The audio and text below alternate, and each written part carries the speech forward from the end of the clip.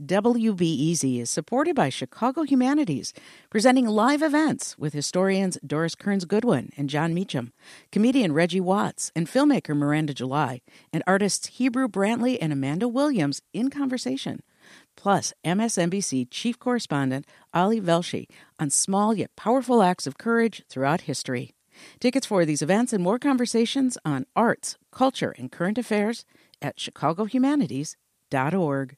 This WBEZ podcast is supported by Hacia, whose Executive Fellows Program provides Black and Latinx business owners with real-world tools and strategies needed to master fundamental management concepts related to company stability and growth. Registrants learn through one-on-one executive coaching sessions with subject matter experts in the areas of finance, business development, operations, and legal. More info at haciaworks.org.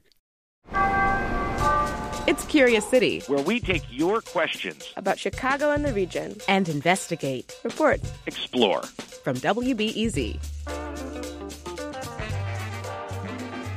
100 years ago this month, Chicago was shaken to its core by racial violence. Black people were chased in the streets and alleys by angry white mobs. Groups of black teens attacked whites heading to or from work in the city's Black Belt. And many black families simply locked their doors and hid until the danger passed. In 1 week of this red summer of 1919, 38 people were killed, more than 500 were injured, and more than 1,000 were left homeless. Obviously, anyone who lived through the Chicago race riots was forever changed. But how did the riots change Chicago? That's the question we got from Stephen Boone, who lives in the South Side neighborhood of Woodlawn. Stephen was particularly interested in whether the riots contributed to a defining characteristic of Chicago, our legacy of segregation. As much as I love my city, it's still really segregated. I know people personally who lived on the south side of Chicago their entire lives and have never been north of Madison, downtown. You know, it's just how it is here. I'm Jessica Popovac, filling in as Curious City editor.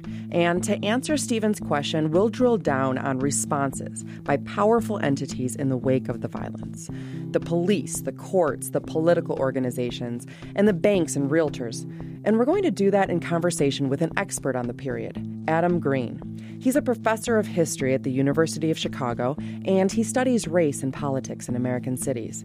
To start, here's what Green says about what the city looked like before the riots. Chicago was definitely less segregated before 1919 than it was after. Chicago's black population was growing exponentially, but in many parts of Chicago, black and white people were figuring out how to live together in this new multiracial city. There were a number of both spheres of life. For instance, a number of workplaces in the city, schools across the city, where there were few, if any, incidences of overt conflict. There were tensions and there were misunderstandings, but few of these actually moved up to the level of racial conflict. Even the so-called Black Belt, now known as Bronzeville, was pretty integrated. At the time of the riot in 1919, it was more than 40% white. But people there were getting along and adapting. Green says that, according to historic documents and reports, this was true in other South Side neighborhoods, too. Places like Morgan Park, Englewood, and Woodlawn. Woodlawn was a community that was virtually all white at the beginning of the 20th century. Some number of African Americans began to move in during the period from about the 1900, 1905. They were moving into homes in that community. There were no incidences of racial tension, whether it was in relation to housing, whether it was competition in terms of work. To be clear, African Americans did experience discrimination in several places, and people in certain neighborhoods were downright hostile to black newcomers. But that was not true across Chicago. After the riots in July 1919, many blacks and whites across the city were frightened and appalled by the violence. And they were also determined to make sure that it never happened again. A group of city leaders, all men, but white and black men, came together just after the riot. They examined what happened, and they charted a path towards a more integrated and peaceful city. They were coming together as a group and saying, well, what can we do now to learn from this terrible set of events? How can we put ourselves in a position as a city to prevent such a conflict from ever taking place? They looked at hard data on Chicago's successes and failures. They disproved racial myths, and they issued a report. Green says their observations were striking. That people need to think carefully about the actual facts of racial contact in the city. That because African Americans move into white neighborhoods, it doesn't mean that property values depreciate. That because African Americans are in schools with white youth, it doesn't mean that there are constant fights and constant assaults on the part of people. That African American men are not predisposed to sexual violence against white women. The commission also included clear recommendations.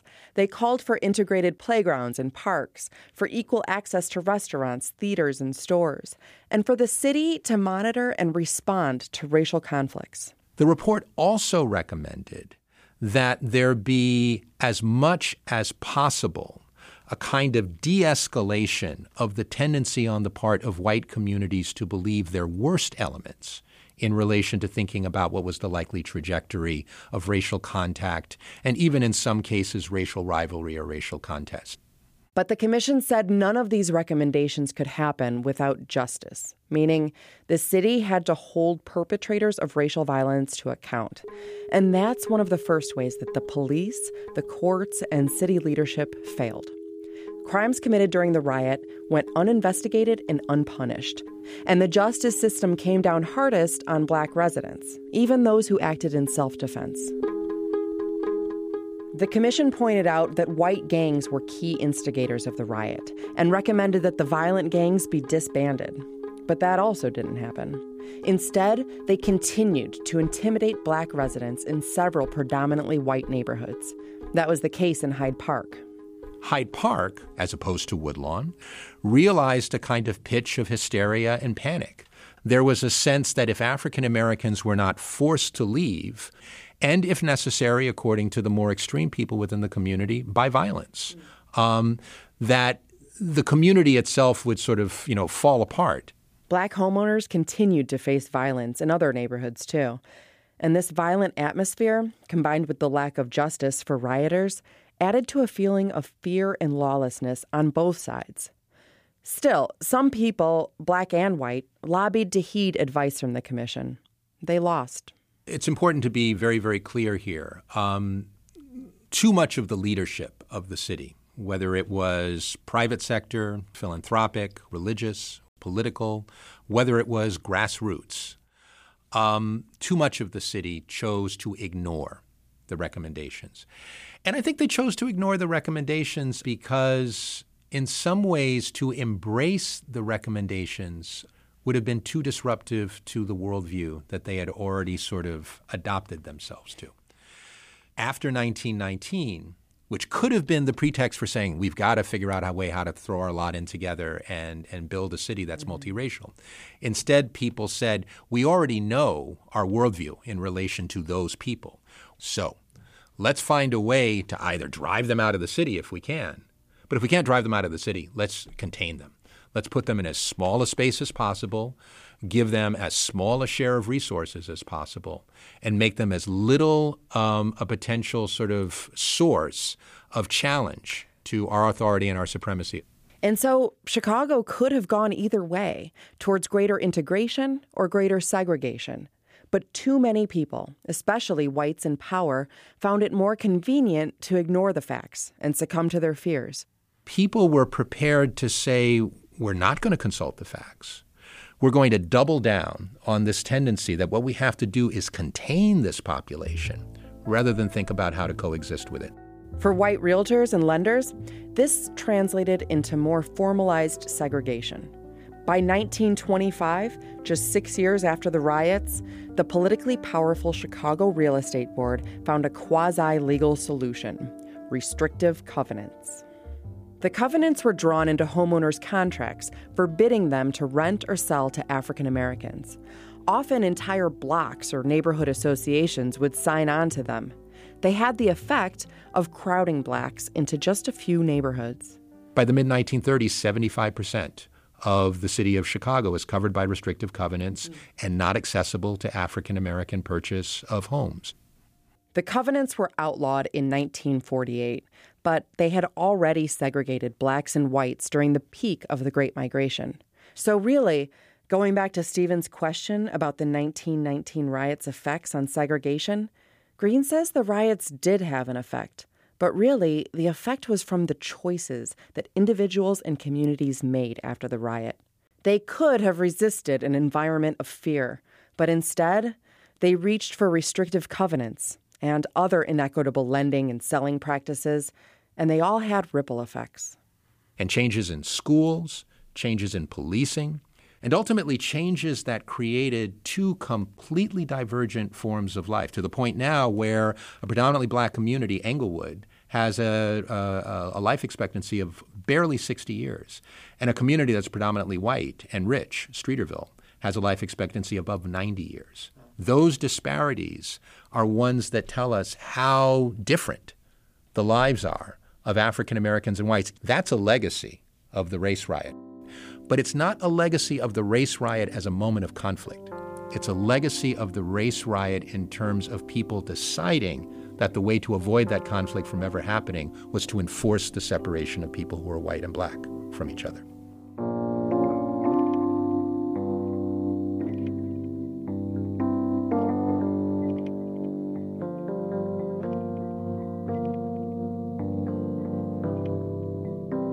That was Adam Green, professor of history at the University of Chicago. Sean Ali edited this story. Jesse Dukes is our audio producer, and Catherine Nagasawa is our digital producer. This story was actually a two-parter.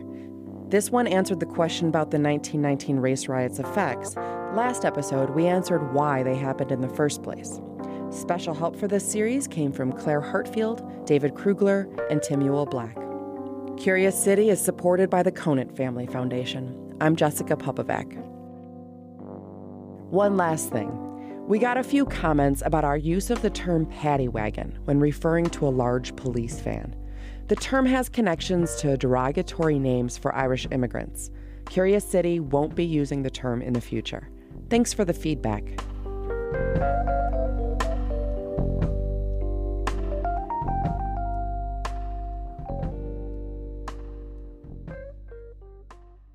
Hey, Curious Citizens, we've been thinking about the Midwest. I'm from the Midwest. The heartland. You like amber waves of grain? And what makes it so, well, Midwesty. I grew up in Duluth, where we got a library shaped like an oarboat and cinnamon rolls the size of your head. Our friends at the Newberry Library are working on a whole series of exhibits and events exploring what actually is the Midwest anyway. And as part of that, we're looking for your questions. What do you want to know about Midwestern people, settlement, food? You can go to wbez.org/curiouscity to ask your question. Just use the word Midwest somewhere in the question, or email us at curiouscity@wbez.org. I'm an American aquarium drinker, and I assassin down the avenue. Hi, it's Terry Gross, the host of Fresh Air. We bring you in-depth, long-form interviews with actors, directors, musicians, authors, journalists, and more. Listen to our Peabody Award-winning Fresh Air podcast from WHYY and NPR. Thanks for listening to the news live on WBEZ and NPR. The WBEZ stream sounds great in the kitchen on your smart speaker and anywhere on the WBEZ app. Listen every day.